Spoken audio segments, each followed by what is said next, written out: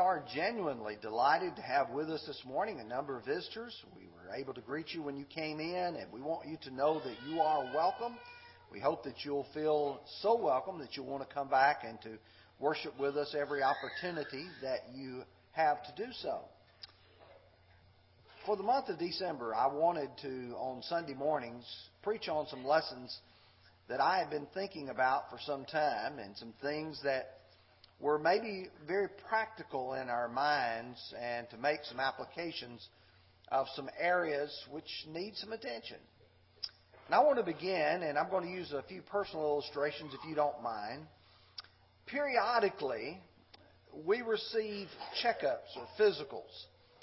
And the reason why I guess I planned the lesson today is because I have scheduled tomorrow a physical where I have to go in and give blood and have an EKG.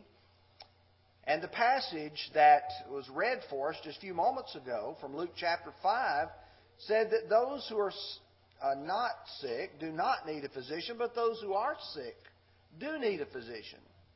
Our problem is many times we don't realize we are sick. We don't realize the needs that we have. You know, in my own personal family, my father died at 52. His brother died at 38. Back in the spring of this year, I had a nephew passed away at 37. All died of heart attacks. So if you look at your own family, you say, is it possible that you may be sick or unaware of it? And for that reason, we have checkups. We have them to check various aspects of our lives. And when you start thinking about there are some of those tests that relate to vital signs. Like, for instance, your pulse rate, your temperature, your respiration, your blood pressure. There are certain things that are checked to make sure that you, in your vital organs, are actually doing well. Well, I'd like to ask a question. If it's possible that I may be sick or potentially sick, and I may be having something going on of which I'm unaware, physically, is it not also important or valuable for me to do that spiritually? In 2 Corinthians chapter 5 and verse 13, Paul writes, "Examine yourselves as to whether you are in the faith. Test yourselves. Do you not know yourselves that Jesus Christ is in you, unless indeed you are disqualified?" You know, we need occasionally to look at our own spiritual lives and see how we stand. Are we spiritually sick or not? So this morning we're going to look at four things. We're going to look at, are you conscious? Number 2, how is your heart? Number 3, what about your pressure? And number 4, are you near death? For just a few moments, let's explore these together. Let's begin, first of all, with the idea, are you conscious? Last night, Sister Judy Nussbaum called me to tell me about her fall this past week. She explained to me how that after having a CAT scan, she came out and passed out. Fell and broke a couple of teeth, fractured her nose. And I know that as she was coming to, those who were attending to her were asking her questions. They're questions that a person who is semi-conscious or maybe coming to consciousness, do you know your name? Do you know where you are? Are you conscious?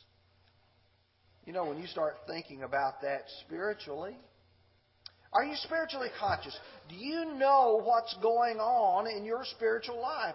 Or are you in a spiritual coma? Oblivious to the events, to the things that are going around about you and how they are affecting you. Well, notice with me what Paul writes in Romans chapter 13 and verse 11. "And do this, knowing that that it is now high time to awake out of sleep. For now our salvation is nearer than when we first believed. I could spend quite a few moments on this passage. But Paul, realizing that the people at Rome were in a world where sin was collecting around about them, he's going to talk about putting on the Lord Jesus Christ and not making provision for the flesh to fulfill its lust. It's easy to live in a world full of lust to the point where we become spiritually desensitized to sin and what it will do to us. Paul says it's time, high time, to awake out of sleep, to be aware of what's going on. And he says something in the latter part of this verse which ought to capture our attention.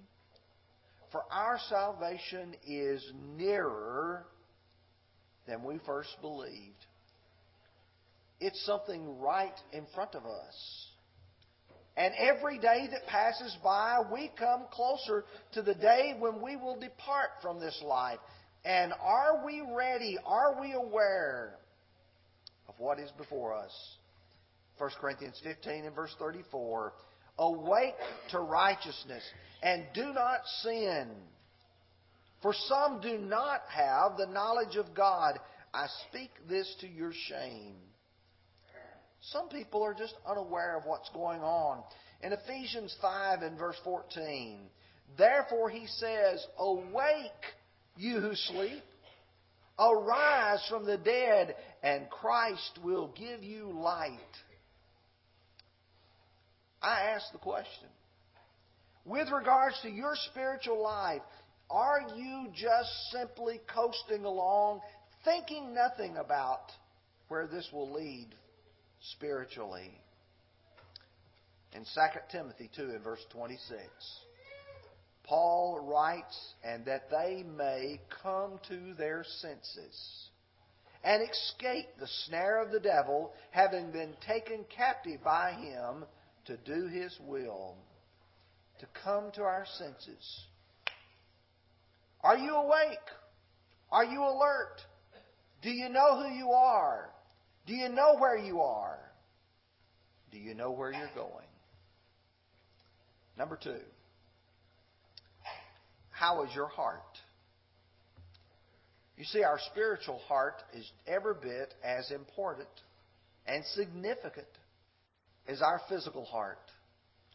I mentioned earlier about, in my family, heart disease is the number one killer. It generally takes those in our family very young in life. And if the heart blood flow stops, you're going to have a heart attack. And if you have a heart attack, you may not survive. And if you survive, sometimes you survive to a less than desirable life. Spiritually speaking, Proverbs 4 and verse 23, Solomon would say, keep your heart with all diligence, for out of it are the issues of life. I think there's a reason why the Holy Spirit chose to use the heart of man to describe that part of the will, that part of the emotion, that part of the knowledge and understanding, to describe the heart, because how essential it is to a person's physical life, it is that essential to one's spiritual life. Out of it are the issues of life. In Matthew 12, verse 35, Jesus would say, a good man out of the good treasure of his heart brings forth good things. An evil man out of the evil treasure of his heart brings forth evil things. You see, a man's heart, whether it is good or bad, evil, depends upon what comes out of it. When the writer of the book of Hebrews was writing, he knew that there were a lot of people who had been obedient to the gospel. These people had now become second generation, some perhaps even third generation Christians. And that message was not as important to them as it once was. And so when you get to Hebrews chapter 3 and verse 12, he says, "Beware, brethren, lest there be in any of you an evil heart of unbelief and departing from the living God." You mean that any one of us can develop an evil heart or a bad heart? The one that no longer believes, that no longer trusts? Yes. That's very much a possibility. That's the reason why he encourages them to remain loyal, to keep growing, to have that spiritual exercise. You know, you get to chapter 5, verse 14. He said, "Even those who by reason of use have exercised their senses to discern between good and evil." In Matthew 15 and verse 19, Jesus said, "For out of the heart proceed evil thoughts, murders, adulteries, fornications, thefts, false witnesses, blasphemies." All these bad things come from bad hearts. So take care of the heart you have. Here's our problem sometimes, though. We want to let our own evil hearts direct who we are and what we are. When God was speaking to the children of Judah, the southern kingdom, through the prophet Jeremiah, He was trying to tell them the direction they were going was not right. And in chapter 6, He tells them to ask for the old paths and wherein is the good way. And He tells them in chapter 11 and verse 8, "Yet they did not obey or incline their ear, but everyone followed the dictates of his evil heart. Therefore I will bring upon them all the words of this covenant, which I commanded them to do, which they've not done." Chapter 16, verse 12, "And you have done worse than your fathers, for behold, each one follows the dictates of his own evil heart, so that no one listens to me." Everybody's just doing what they want to do. I ask you the question, what about your heart? Do you have a good heart? One that trusts God? One that has the blood flow from that of the Savior into your heart? Number 3, what is your pressure? Blood pressure is an indicator of your health. And it can get to a point where it is critical. You may go into the physician's office and they take your blood pressure and it is elevated, and they say, "This is not good. This can lead to a stroke. Can lead to a heart attack. Untreated or not dealt with, it could lead to the point where you damage some of your vital organs." Many times they'll say, "Let's find out what's causing this pressure." One of the things they'll talk to you about is stress. How are you dealing with stress? How are you facing the challenging times of your life? For just a few moments, let me talk to you about some people who faced some stress and stood up under it well. For instance, Hananiah, Azariah, and Mishael, whom we know better as Shadrach, Meshach, and Abednego. If you go to Daniel chapter 3, Nebuchadnezzar had constructed this huge image. And this image was something that he expected everyone to bow down before. Do you know there were some Jews who were put under pressure? Are you going to bow down and thus maybe risk your life? Or are you not going to bow down or not bow down and risk your life, or bow down and risk your spiritual standing with God? Daniel chapter 3, verses 16 through 18. Shadrach, Meshach, and Abednego answered and said to the king, "O Nebuchadnezzar, we have no need to answer you in this matter. If it is the case, our God whom we serve is able to deliver us from the burning fiery furnace, and He will deliver us from your hand, O king. But if not, let it be known to you, O king, that we do not serve your gods, nor we worship the gold image which you have set up. You see, for them, it was a matter of choice. They had already decided what they would do, and so the pressure was not moving them. These guys stood up really strong under a situation of stress and pressure. Let me give you even a better illustration than that of Jesus, Matthew chapter 26. I cannot imagine the depth of the suffering of our Savior on that night and morning in which He was crucified. We began reading in Matthew chapter 26 and verse 59. Now the chief priests, the elders, and all the council sought false testimony against Jesus to put Him to death, but found none. Even though many false witnesses came forward, they found none. But at last 2 false witnesses came forward and said, "This fellow said, I am able to destroy the temple of God and able to build it in 3 days." And the high priest arose and said to him, "Do you answer nothing? What is it that these men testify against you?" But Jesus kept silent. And the high priest answered and said to him, "I put you under an oath by the living God. Tell us if you are the Christ, the Son of God." And he said to him, "It is as you said. Nevertheless, I say to you, hereafter you will see the Son of Man sitting on the right hand of the power, coming in the clouds of heaven." Then the high priest tore his clothes, saying, "He has spoken blasphemy. What further need do we have of witnesses? Look, now you have heard his blasphemy. What do you think?" They answered and said, "He is deserving of death." They spat in his face and beat him and struck him with the palms of their hands, saying, "Prophesy to us, Christ, who is the one who struck you?" We could go on and read more, but I think you get the point. Here's our Lord being threatened with death, false witnesses being suborned against Him.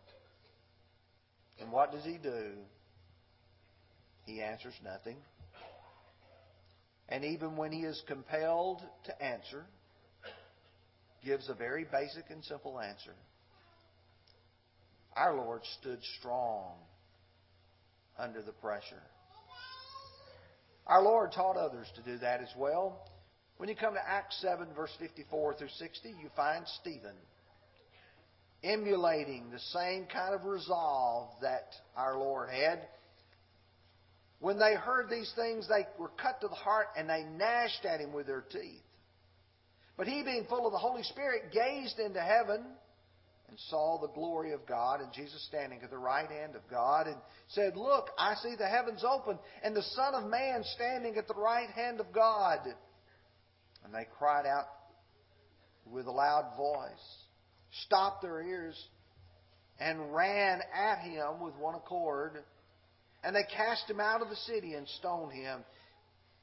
And the witnesses laid down their clothes at the feet of a young man named Saul. And they stoned Stephen, as he was calling on God, saying, "Lord Jesus, receive my spirit." Then he knelt down and cried with a loud voice, "Lord, do not charge them with this sin." And when he said this, he fell asleep. You talk about being put under pressure. Here's a man who had remained true and strong to the convictions of what he knew was right. How he preached it, knowing that it was creating animosity toward those who were hearing him. But here's a man who, with this calm resolve, said, "Father, do not charge them with this sin." Paul himself later on found himself being put under pressure. And he said in Acts 20, verses 22 through 24, "And I see now I go bound in the Spirit to Jerusalem, not knowing the things that will happen to me there, except the Holy Spirit testifies in every city, saying the chains and the tribulations that await me. But none of these things move me, nor do I count my life dear to myself, that I may finish the race with joy and the ministry which I have received from the Lord Jesus, to testify to the gospel of the grace of God." Let me ask you, how well are you standing up under the stresses of this world and of this life? When you think about your spiritual health, young people, you're being confronted daily with the challenges at your schools. Those of you who are working at jobs, you're faced with your fellow workers, many of them who use foul language, many of them who speak about things of which they ought not speak. You see, we're all confronting a difficult world, but how are you standing up under that pressure? Do you have a calm resolve that trusts in God, come what may? How are you handling your spiritual stress? Number 4, are you near death? There are times when people get to the very last stages of life. I remember very vividly, almost 5 years ago now, on January the 23rd, 2010, sitting with my mother, seeing her draw her last breath. And I remember as the nurses came in very patiently and quietly and would check her vital signs, and to see them slowly dissipating away. You know, when you look in the Bible, you can see people who were very near death. In 2 Kings chapter 20, in those days Hezekiah was sick and near death. And Isaiah the prophet, the son of Amos, went to him and said to him, "Thus says the Lord, set your house in order, for you shall die and not live." When Paul wrote the Philippians, one of the most precious people in the world to him was a man by the name of Epaphroditus. And he was from that area.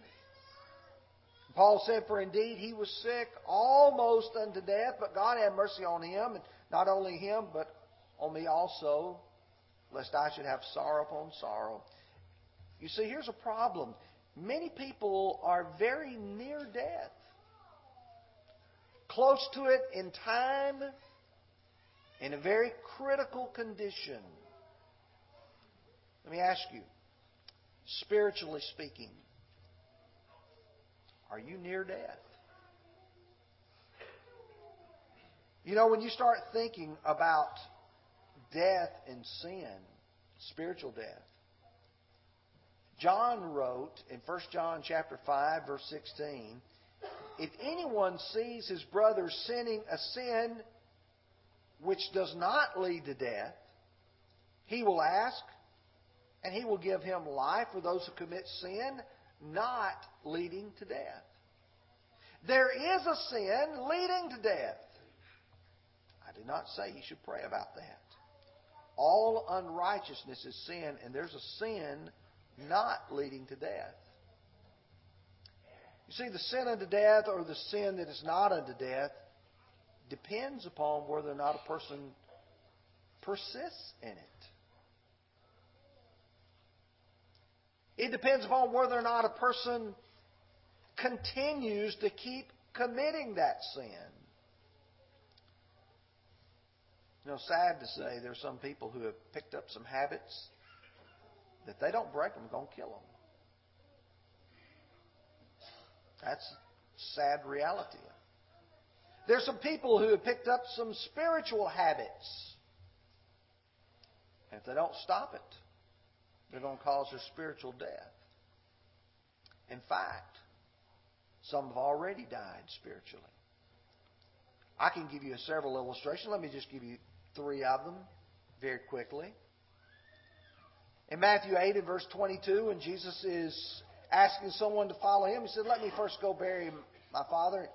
And Jesus said to him, "Follow me and let the dead bury their own dead." He's talking about those who are dead spiritually, burying those who are dead physically. 1 Timothy 5 and verse 6, talking about a widow who's young, who's going about doing things she ought not.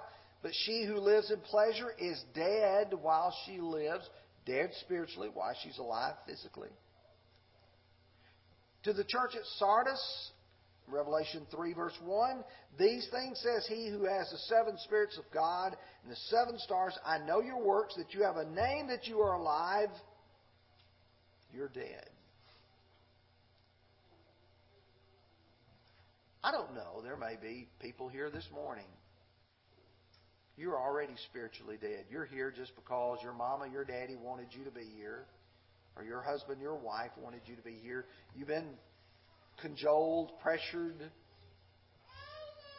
But as far as your love for the Lord, your concern for what's right, you could care less.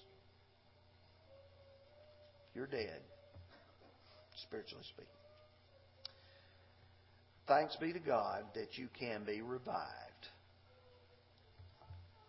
You know, many times people who find themselves at death's door.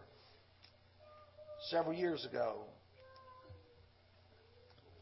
Brother Don McWhorter came here, and I don't know if many of you remember, but he wore 2 pair of glasses, one pair right on top of another. And he related what had happened to him. He had gone and had open heart surgery. Surgery had gone well. And they were letting him go from the hospital. He was up brushing his teeth. He passed out. His heart stopped. They laid him back in the bed. They began CPR. They gave him the shots of the various medicines to try to bring him back. They shocked him. Nothing would happen. Immediately they called his cardiologist, who was actually just across the highway from where he was at just as soon as he coded. By the time his cardiologist arrived, they were just pulling the sheet up over his head. The cardiologist said, "Let's give him more of this medicine." And they said, "Well, we've already given him the maximum." She said, "Do it anyway." Just as soon as they stuck his heart, it started right back. And Brother McWhorter said the only negative effect that he had was, he said, "I can't see well now, so I'm wearing 2 pairs of glasses till I can get my glasses fixed." I've often thought about how much good Brother McWhorter did after that resuscitation.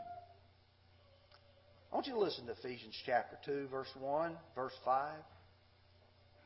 "And you He made alive, who were dead in trespasses and sins." Verse 5, "Even when we were dead in trespasses, made us alive together with Christ. By grace you have been saved." I really believe that if I was the one brought back from the throes of death, I'd feel like grace has been given to me. Do you realize that all of us deserve spiritual death? But thanks be to God that there is that blessing in Him. Now, obviously, if you know your vital signs are weak, you need to go to the great physician, to the one who is able to resuscitate you, give you strength, give you health. In fact, we all ought to desire that spiritual health. In 3 John, verse 2, "Beloved, I pray that you may prosper in all things and be in health, just as your soul prospers." Will you take out your songbook now? Let's prepare to sing this invitation song. If you are not a Christian, you're dead spiritually. I don't know if you recognize that fully or not, but if no changes are taking place in your life, then you will not make it to heaven. But the Lord is offering you spiritual health. You become a child of God because of your faith. You repent of your sins. You confess Him and then be baptized. If you're one of God's children and you're on life support, now it's time for you to come back and make things right. Would you come while we stand and sing?